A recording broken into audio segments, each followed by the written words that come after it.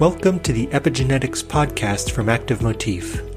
Join host Dr. Stefan Dillinger for lively discussions with leading epigenetics researchers. Hear about their past experiments, what they're working on now, and what's coming next. You know their papers, now get to know them and discover the stories behind the science. Hello and welcome to this episode of the Epigenetics podcast. Today I'm happy to welcome Jason Carroll from the Cambridge Research Institute on this show. Please let me briefly introduce you to our audience. You did your PhD work at the Garvan Institute at the University of New South Wales in Sydney, Australia, and received your PhD in 2002.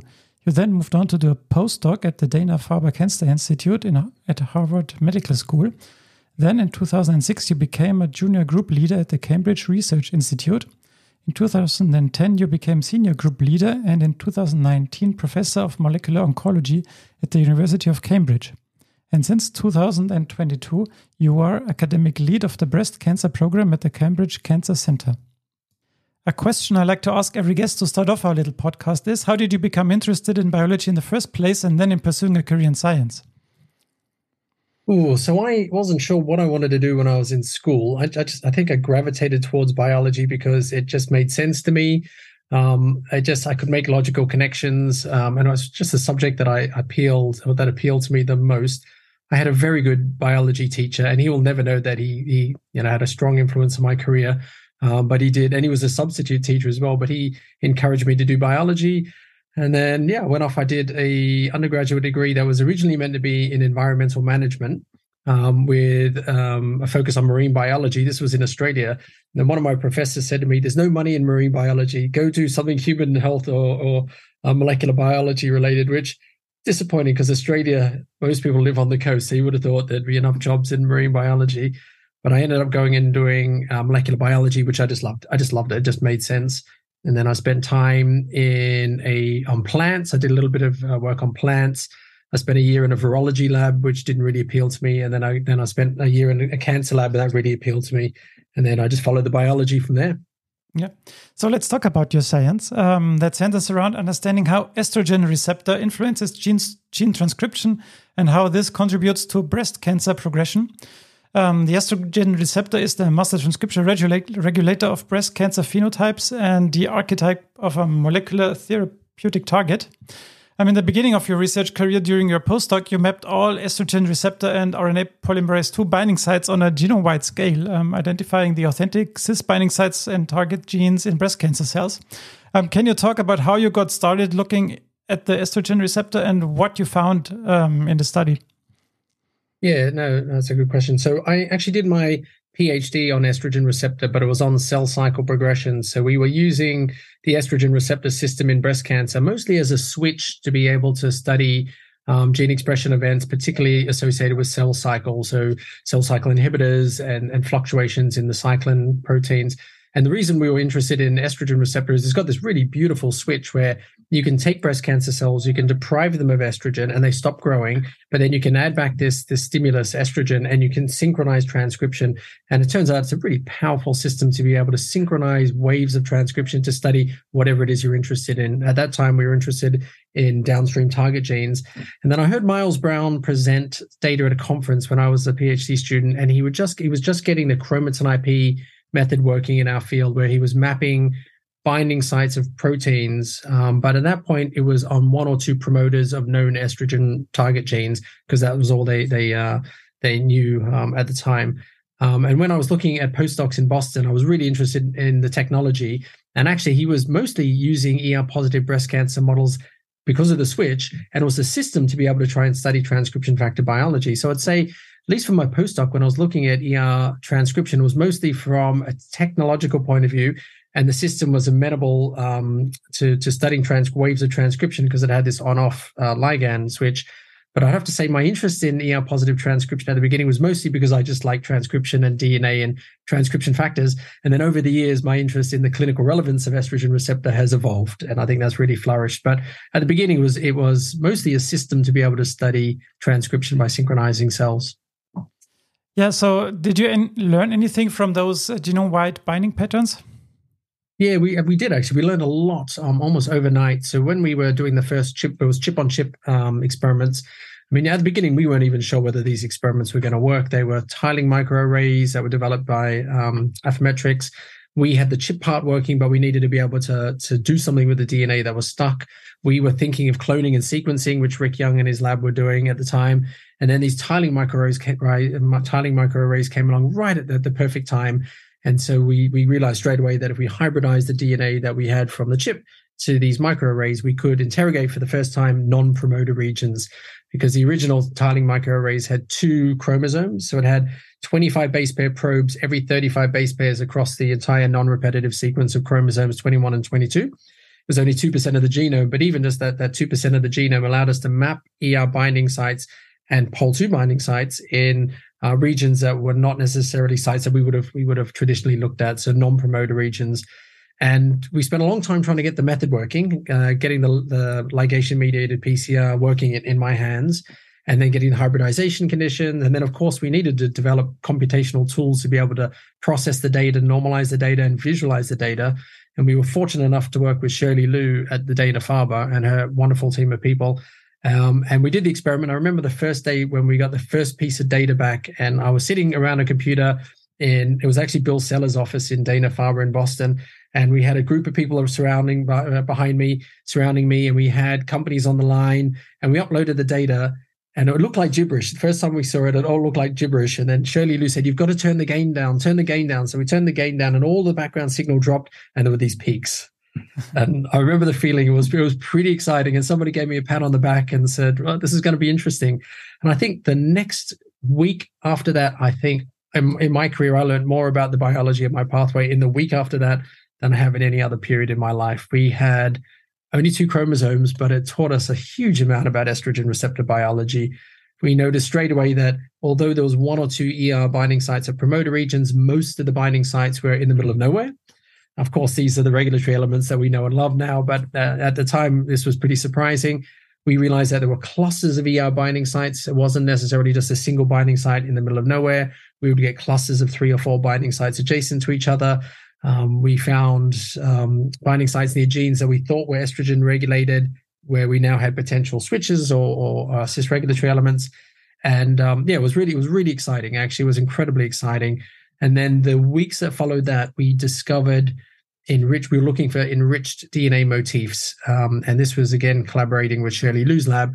And she found so it turned out on the first 2 chromosomes, when we did the experiment, there was 57 ER binding sites.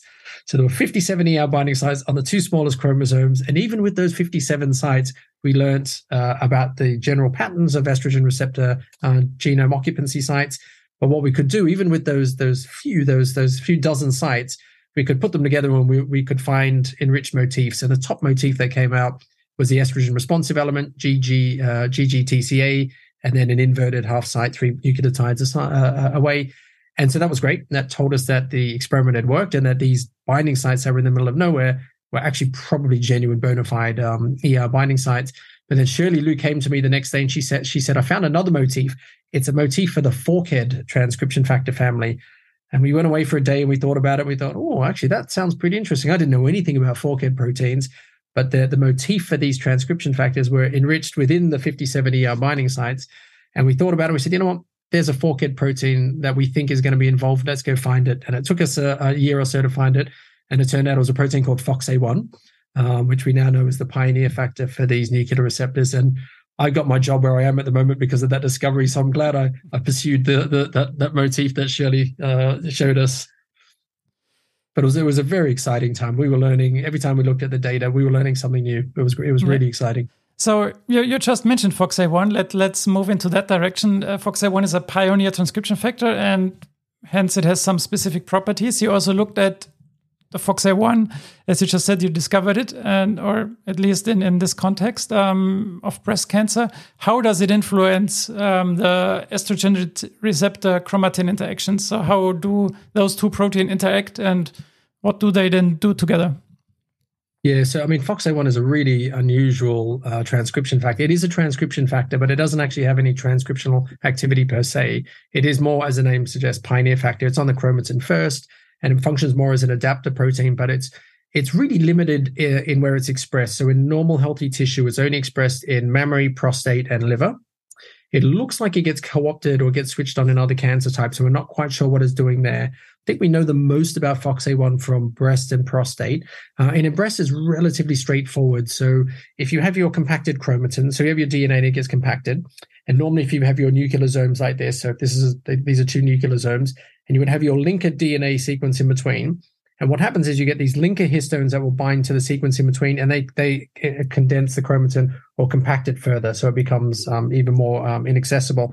And what we know about FOX, and FOX is a real nightmare to study. It's difficult to purify. It's difficult to be able to study. But there's been some crystallography work with the mouse DNA binding domain of the mouse FOXA1, and even from that little part of the FOXA1, what we can see is that it looks like the linker histone. So it actually physically has the structure of linker histone, but higher affinity for those linker proteins. So if you got nucleosomes like that, instead of the linker histone coming and binding to that little piece of DNA in between and doing that, FOXA1 will outcompete it, and it sits there, and it will keep the chromatin open. And then what it does is it's scattered across the genome, and it will recruit nuclear receptors. It loves working with nuclear receptors. So estrogen receptor, progesterone receptor in breast. It likes working with glucocorticoid receptor. In prostate cancer, it will work with androgen receptor. And what it does is it will bring in, so in breast cancer, it will bring in estrogen receptor and basically drag estrogen receptor to those regions in the genome where it is residing. So we know that without FOXA1, estrogen receptor doesn't bind the chromatin. So if we take FOXA1 out of the equation, the chromatin will close up and estrogen receptor will float around in the nucleus, but it's unable to make contact with the chromatin. So it's very much, I guess the analogy we use is, if the genome is a ball of wool and you condense it so it's a really dense ball of wool, the estrogen receptor can't interact with it, but FOXA1 is like Velcro. So it's like the sticky Velcro that can bind, and then it can recruit proteins to those sites. And it's the proteins it recruits that bring all the goodies that can contribute to transcriptional activity. So FOXA1 will demarcate where in the genome these nuclear receptors can bind. So things like estrogen receptor.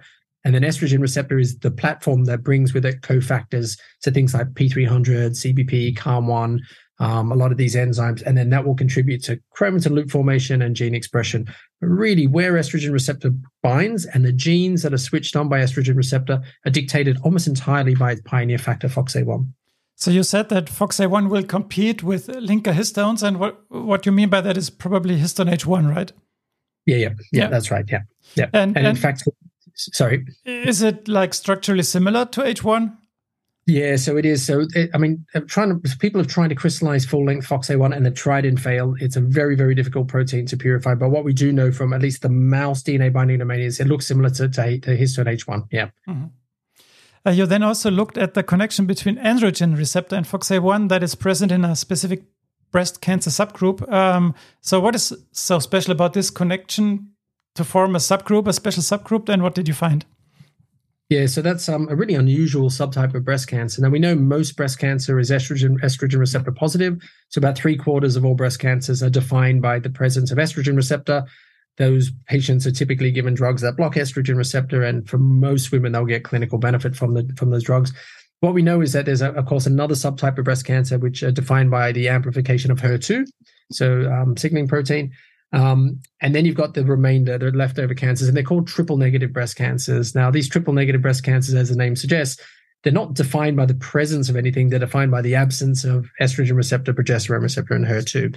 And I think at some point, at least in the mind of some people, these triple negative breast cancers, which make up about 15% of all breast cancers, small slice of the pie, but it's a big pie. So we're still talking about lots and lots of patients. They were typically thought of as one class of breast cancer, but actually we know within those triple negative breast cancers, you've got different types, so different genotypes and different molecular subtypes. You have your BRCA1, BRCA2 mutant cases. You have about a third of these triple negative breast cancers, so it works out to be about 5% of all breast cancers, have a really unusual feature. So they're FOXA1 positive.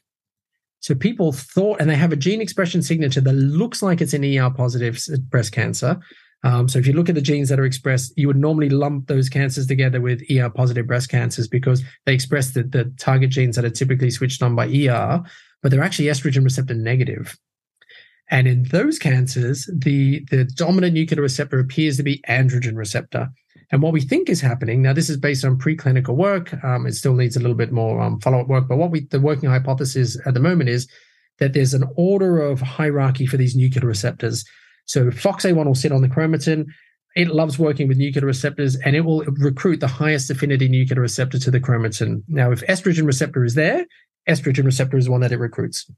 If we activate progesterone receptor with progesterone ligand, it can also get recruited to some sites in the genome. But if a tumor is ER positive, androgen receptor can't compete. So it's floating around in the nucleus, but it can't compete for FOXA1 binding. But in this 5% of breast cancers, this unusual subtype of this triple negative breast cancer, there's no estrogen receptor. And we think what's happening is the next highest affinity nuclear receptor is androgen receptor. And so what FOXA1 does is it will just grab the next highest affinity nuclear receptor, which in that 5% of breast cancers turn out to be androgen receptor, and it will recruit androgen receptor to those sites. And androgen receptor will recruit the same cofactors that estrogen receptor would normally recruit, and you get genes switched on, and a subset of those genes are the typical ones that we would see in an ER-positive breast cancer. So this really confused the field, because if we looked at the gene expression profile of that 5% of breast cancers, they would get binned with the ER-positive breast cancers, but actually, by immunohistochemistry, they're estrogen receptor negative. And we think what's happening is that androgen receptor is the driver there. So if this is right, and there's clinical trials that are ongoing at the moment and some that have been done, actually the drug or the thing you want to be targeting is not estrogen receptor because it's not expressed, it's androgen receptor. But in that context, androgen receptor is still dependent on a pioneer factor, and that pioneer factor is FOXA1. But you still would need to know which subgroup you're dealing with, right?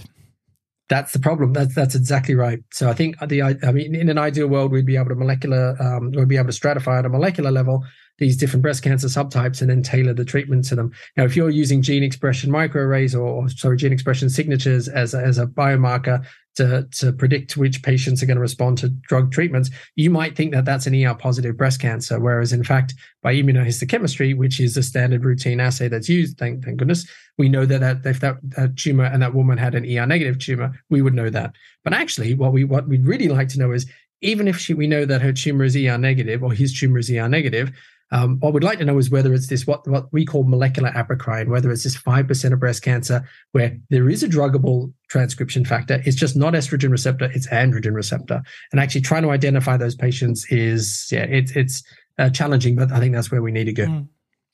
Next, you look at ER binding events in primary breast cancers from patients with different clinical outcomes and in distant ER-positive metastasis. And you also found connection to FOXA1 there.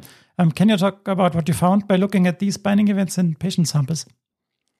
Yeah, so we've been talking about trying to do transcription factor mapping, so ChIP-seq from clinical samples for a long, long time, and mostly because if we go to any meeting, any of the conferences, the breast, the prostate meetings, a lot of the discussion is over whose model is best, right? And the old saying, and people are quite happy to criticize models and criticize their own models, rightly so.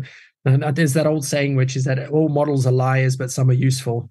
and that is absolutely true. Now, we had done a lot of work in our breast cancer cell line models, and almost entirely in one model called the MCF7s, because despite the fact that ER-positive breast cancer makes up 3 out of every 4 breast cancers that we see, we have a really limited number of models. So there's no genetic model. So people have tried to make ER-positive breast tumor models in mice and have failed. You can get some tumors that are occasionally ER-positive, but it's not straightforward. People have tried to make ER-positive breast cancer cell lines and have largely failed. But there are a handful that have taken that the community use. So the number of ER-positive models we've got are really limited. And really the workhorse in the field is this cell line called MCF7. So we had learned a lot about estrogen receptor binding from MCF7 cells, the binding sites, the discovery of FOXA1, the long-distance enhancers, the target genes, the link with some of the histone marks. And we thought, at one point we were characterizing MCF7s, and we thought, actually, we need to know whether the conclusions we're drawing from this cell line model, whether they're applicable to primary tumor samples. And as the transcription factor mapping approaches got better and better and more refined, and the sequencing depth got greater, we got to a point where we thought, actually, I think we should be able to do ChIP-seq from clinical samples. Now, one of the issues with clinical samples, of course, you don't have a homogeneous cell population like you do in a cell line model. But the benefit of our pathway is, even if we've got a tumor, so if we were in theory to take a piece of ER-positive breast cancer tumor, if we did the ChIP, we would only be enriching from the cells that expressed the protein of interest, the antigen. And because ER is typically expressed in the cancer epithelial cells, even if there was lots of stroma and fat there, these cells are typically estrogen receptor negative. So we actually theorized that we could take a chunk of primary tumor cancer, and we could use the ER chip as a way of pulling out from just the cells that we care about. So we don't have to worry about breaking cells up or trying to dissociate cells. And so we were optimizing ChIP-seq and optimizing it. And it got to the point where we thought, you know what, I think we're ready to try and test this on clinical samples now.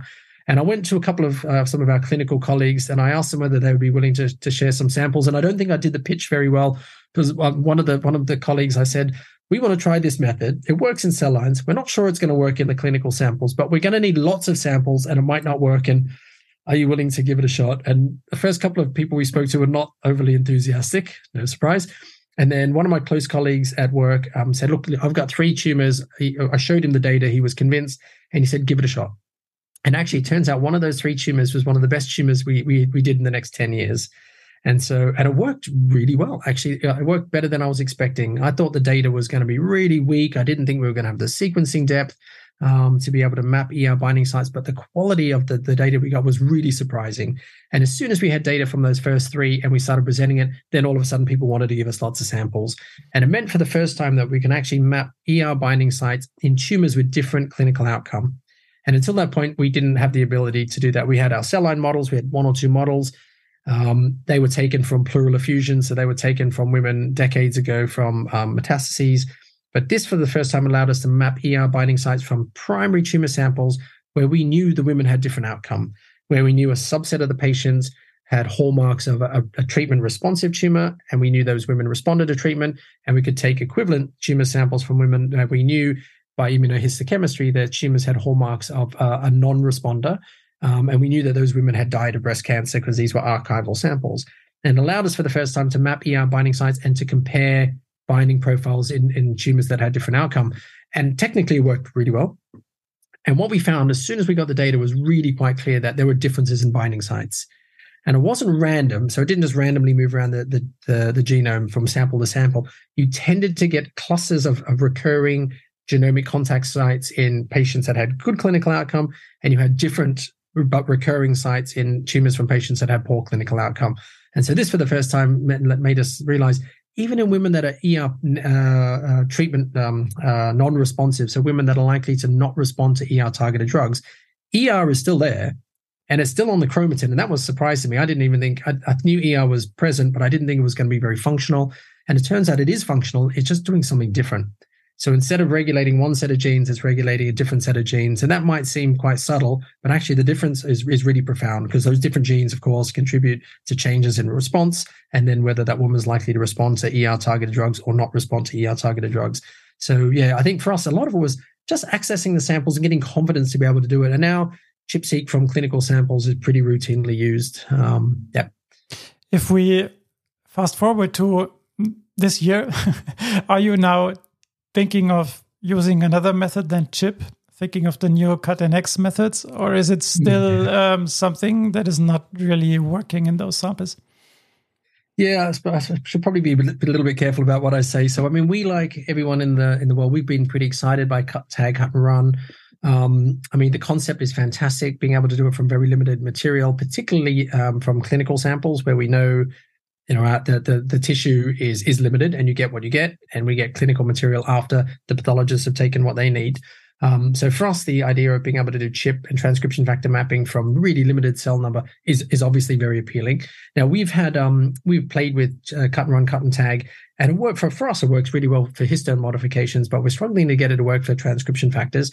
I'm pretty sure I'm not the only one in the world who would say the same thing. And this is an evolving technology. As it evolves, it will become presumably the standard method for mapping transcription factors and histone modifications. One thing we've spent a lot of time doing is optimizing the ChIP and the ChIP-seq, where we can actually do ChIP-seq from core needle biopsies from patient samples.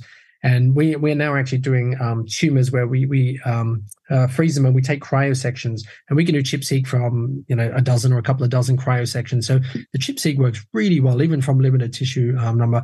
I think so. We are exploring other methods. We're not at a point where we're unable to progress projects because ChIP-seq doesn't allow us to do it.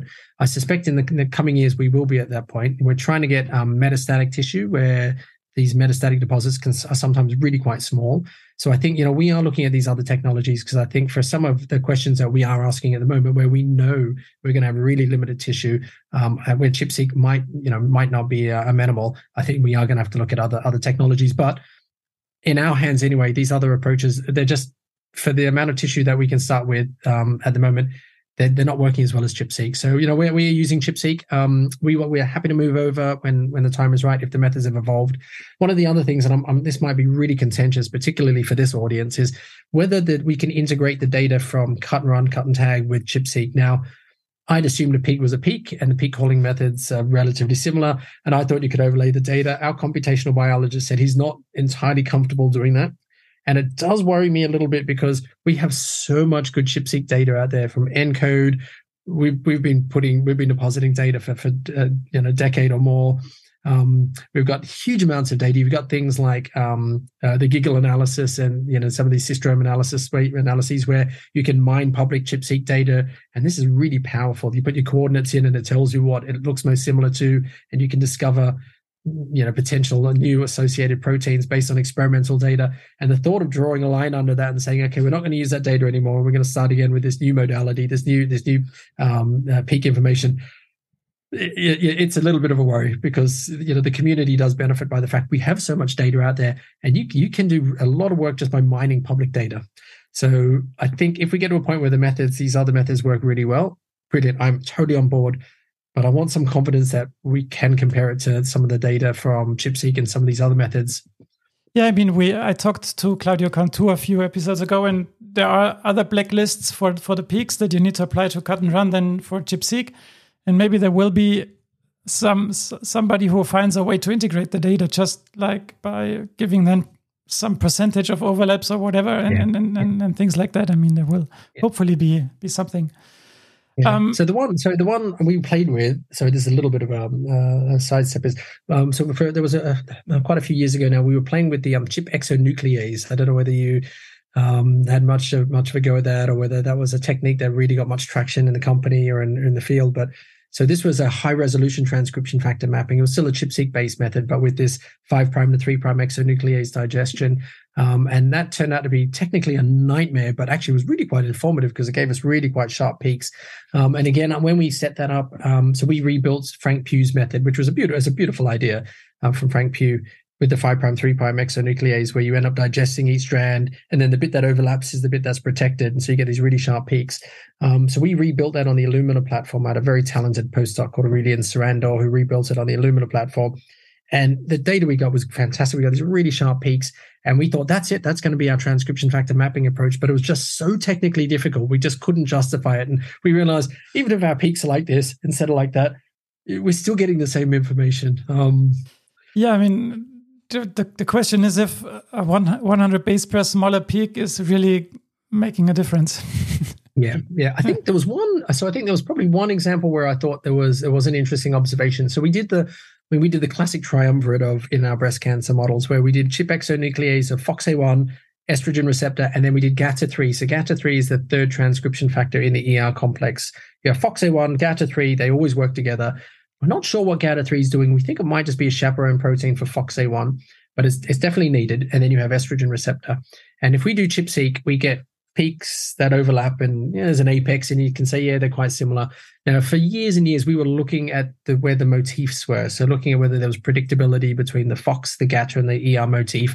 Didn't really see it. I mean, sometimes we saw patterns, but there wasn't any really consistent pattern in where the motifs were relative to one another. But then when we did the ChIP exonuclease, we found something that was quite interesting. We found that the FOXA1 and the GATA3 peaks were really sharp, and the motif was underneath it.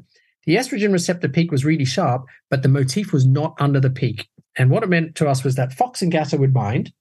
Estrogen receptor might bind over here because the motif's there, but it would almost lean over to fit into space. So when you mapped it, the binding site, the apex was here, but the motif was there. And so actually what it did tell us was sometimes it's not just necessarily where the motif is. You just need the motif within 50 base pairs or 80 base pairs or whatever it was. You just need that to be able to recruit the transcription factor, and then it will squeeze into the space and fit around the other proteins, and then it'll recruit these cofactors. And that was quite interesting, where the motif is needed to bind, but actually it's not the apex of the peak. The apex of the peak is different depending on where the estrogen receptor can squish between the other proteins. Yeah, I mean, sometimes the question, when is a peak and what is a peak, can almost be philosophical. And if you do chip or cut and tag for a histone mark, I mean, it's theoretically and methodologically different. And maybe this is why the peak look different, and the apex might be on the nucleosome or next to the nucleosome, depending on how you fragment the chromatin, right? So, yeah, that's right. I mean, so I remember way back when we were doing original chip on chip. So there was a fantastic lab who was we were just generating the first set of peaks. So we had our 57 peaks. There was a lab that were generating their peaks, and they had a handful of peaks across their genomic regions. And they were developing tools to be able to call peaks. And they ended up developing some of the best tools at the time. But their first tool was called by eye, where they would sit and they would go along the chromosome and say, I think that's a peak. What do you reckon? So, and it seems completely arbitrary, but actually a lot of these peak callers are. I mean, you put in variables that, steer them one way or another, and then one way or the other. And then you are basically setting arbitrary thresholds about what you call a peak and what isn't called a peak. Yeah, that's true. When we talk about methods, one method that is not genomic but is proteomics, you also worked on that, and by that you wanted to find proteins that interact with FOXA1. So how did you come up with this approach? Did you just say, well, if I can put my chip samples on an array, I can also put it through mass spec? That was pretty much it, actually. That was the logic. We were refining methods for doing the chip part, the purification of the protein. And we always said, if we're pulling out DNA and we can sequence the DNA, why can't we take the protein that we're washing away or we're throwing away? Why can't we run that through mass spec? And we would speak to mass spec people, and they would say, well, it's a fundamental difference, of course, is you can amplify the DNA, right? You can't do that with protein. And mass spec sensitivity, when we were talking about this years ago, wasn't ideal. And then I had a really great PhD student called Hisham Mohammed, who's in Oregon at the moment, his faculty there. And he said, look, let's give it a shot. And we spent, I think, almost more time coming up with the name. It's called RIME, Rapid IP Mass Spec of Endogenous Proteins. I think we spent more time coming up with the name than the method. We basically just said, we're going to take a chip, we're going to modify the conditions a bit, and we're going to run it on the mass spec. And he did one of the first experiments, and it just worked beautifully. Like, it worked fantastically. He purified estrogen receptor, and he looked at the proteins, and we got GATA3, FOXA1, P300, CAM1, CBP, all the PRMTs, and a lot of these the usual and expected suspects. And we thought, well, that was pretty easy. And then we added a quantitative step. At that point, we were doing SILAC labeling. Now we've got other quantitative methods. And that allows us to purify our transcription factor of interest. And we are mostly looking at transcription factors and chromatin cofactors. And then we can look at protein interactomes using this RIME method. And by doing quantitative RIME, we can look at the differences between condition 1 and condition 2. So, for example, we can pull out estrogen receptor from tumors that have different outcome. We can pull out FOXA1 from cells that minus and plus whatever stimulus you've got, or a mutation in estrogen receptor versus wild type estrogen receptor. And it's a really powerful tool that allows us to look at changes in the proteins that are coming onto and off of our favorite transcription factors. And because we do one chip, and then we can sequence the DNA and do the protein. So you can do both from the same sample? You can, yeah. Sometimes we need to bulk it up a little bit, but yes. And that was the original plan. It was always to take one IP and to look at not just the binding sites, but also the proteins. And it's turned out to be incredibly powerful, because in the past, when we were doing transcription factor mapping, if we had new coordinates in the genome and we were looking for associated proteins, we might find a forkhead motif, and that might point us towards FOXA1.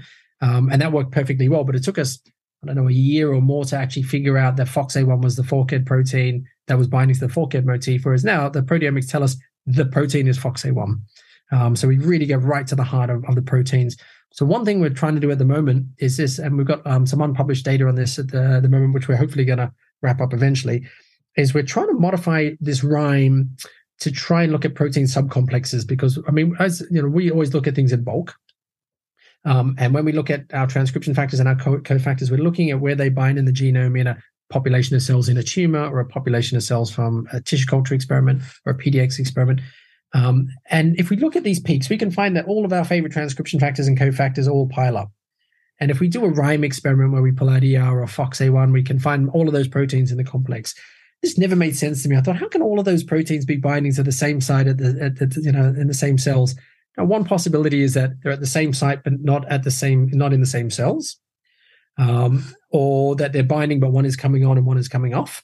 And we know that happens, of course. But we thought, actually, maybe we can use RIME in a slightly different way. And so we've done an experiment, which we're calling it the matrix experiment, where we've purified estrogen receptor FOXA1 and 18 other transcription factors and cofactors, things that we know are important in transcriptional regulation of the ER pathway.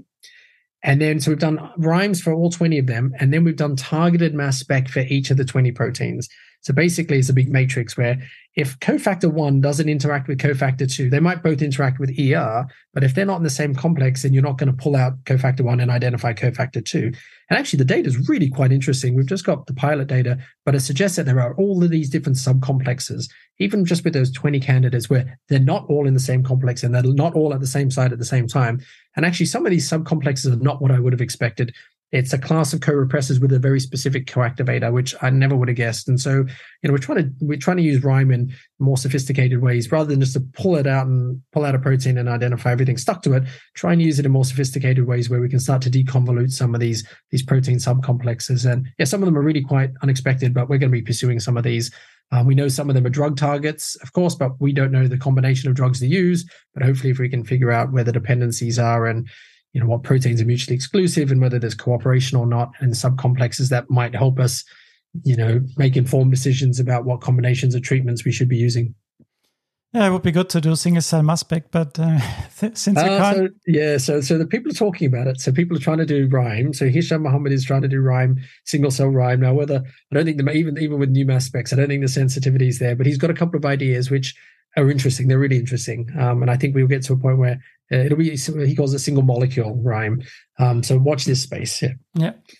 So last but not least, I want to talk about DNA methylation. You also looked at the connection between 5-MC levels, 5-HMC levels, and the regulation of ER target genes. So what is the connection there? Yeah, so we ended up pulling out, so we did run these RIME experiments and we pulled out TET2 actually, and it was really around trying to identify what TET2 is doing, and the link with the methylation. And it turned out to be pretty complex. The hardest part for us was actually trying to figure out reagents to be able to map TET2 binding. So we figured actually if we don't have TET2 binding sites, it's going to be pretty hard for us to be able to study this pathway. So we spent a long time trying to optimize methods to be able to study TET2. And then we got those binding sites. And then it really was just doing some cursory links with 5MC, 5HMC. And we're still trying to figure out so we published some work in Cell Reports a couple of years ago, but we're still trying to figure out the function of what TET2 is and the link. So it's there and there are correlations with these methylation marks, but there's a part of it we can't make sense of. So it is there.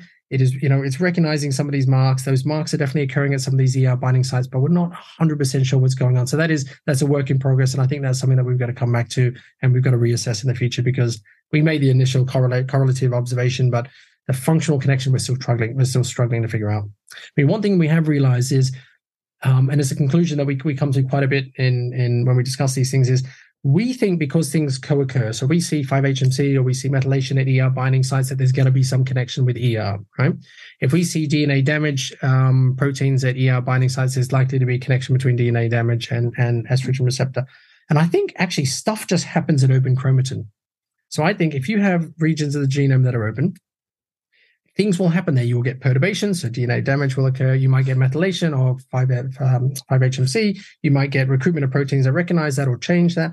You will get things like estrogen receptor get recruited. And just because they're proximal doesn't necessarily mean that they're functionally connected.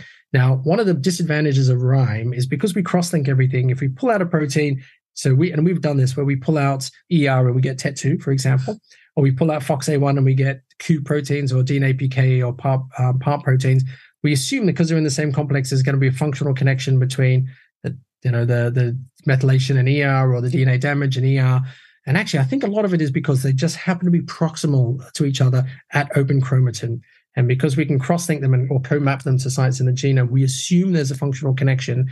But for some of these things like DNA damage and the estrogen receptor pathway, we've looked, but we can't see any functional connection. Now, other people have, and I think there was something there.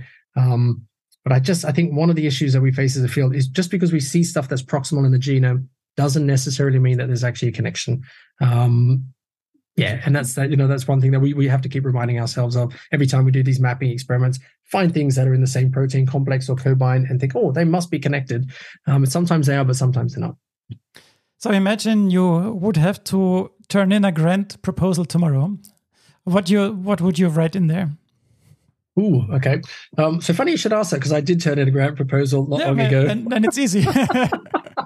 So we are really digging. So we're taking a big step back, and we are, we like doing method development, and we like doing subclinical samples, and we are doing all of those things. But the one thing that we haven't done for a while is really just dig into this pioneer factor, FOXA1. Now, we know FOXA1 is the foundation protein in breast cancer. It looks like it's the foundation protein in prostate cancer. It looks like it's getting co-opted in pancreatic cancer. We're doing some work on that. We don't know a lot about FOXA1. Like I said, we haven't been able to solve its structure. This is something that we are doing in collaboration at the moment. We don't know anything about, other than one or two publications that have come out recently. We don't know anything about post-translational modifications or enzymes that regulate FOXA1. So there's actually a lot we don't know about FOXA1. So the one thing that we are doing now as a lab is we're going, top gear. We're really throwing everything we've got to try and characterize FOXA1. So really deep characterization of this pioneer factor. So what are the amino acids that we need to care about? Not just mapping the DNA binding domain amino acids that are relevant for binding, but are there post-translational modification sites in FOXA1 we should know about, we should care about? Are there proteins that are associated with FOXA1 that might be contributing to its ability to bind to the chromatin, its ability to be expressed, or to contributing to FOXA1 protein stability? One thing we know is that FOXA1 will recruit this compass complex that will deposit the methylation marks at these enhancers. We're interested in looking to see whether there are proteins that might be able to block that interaction between the compass complex and FOXA1. But we've been kind of tiptoeing around FOXA1 for years and years and years and years. And realize actually we really want to dig into this, because actually this is a really unusual protein. If we want to learn about proteins that can change chromatin structure and things that are important, not just biologically, but clinically, this is a really great protein to do it on. So actually the one thing we're doing quite a lot of is doing hyper-focused studies, really detailed characterization on FOXA1.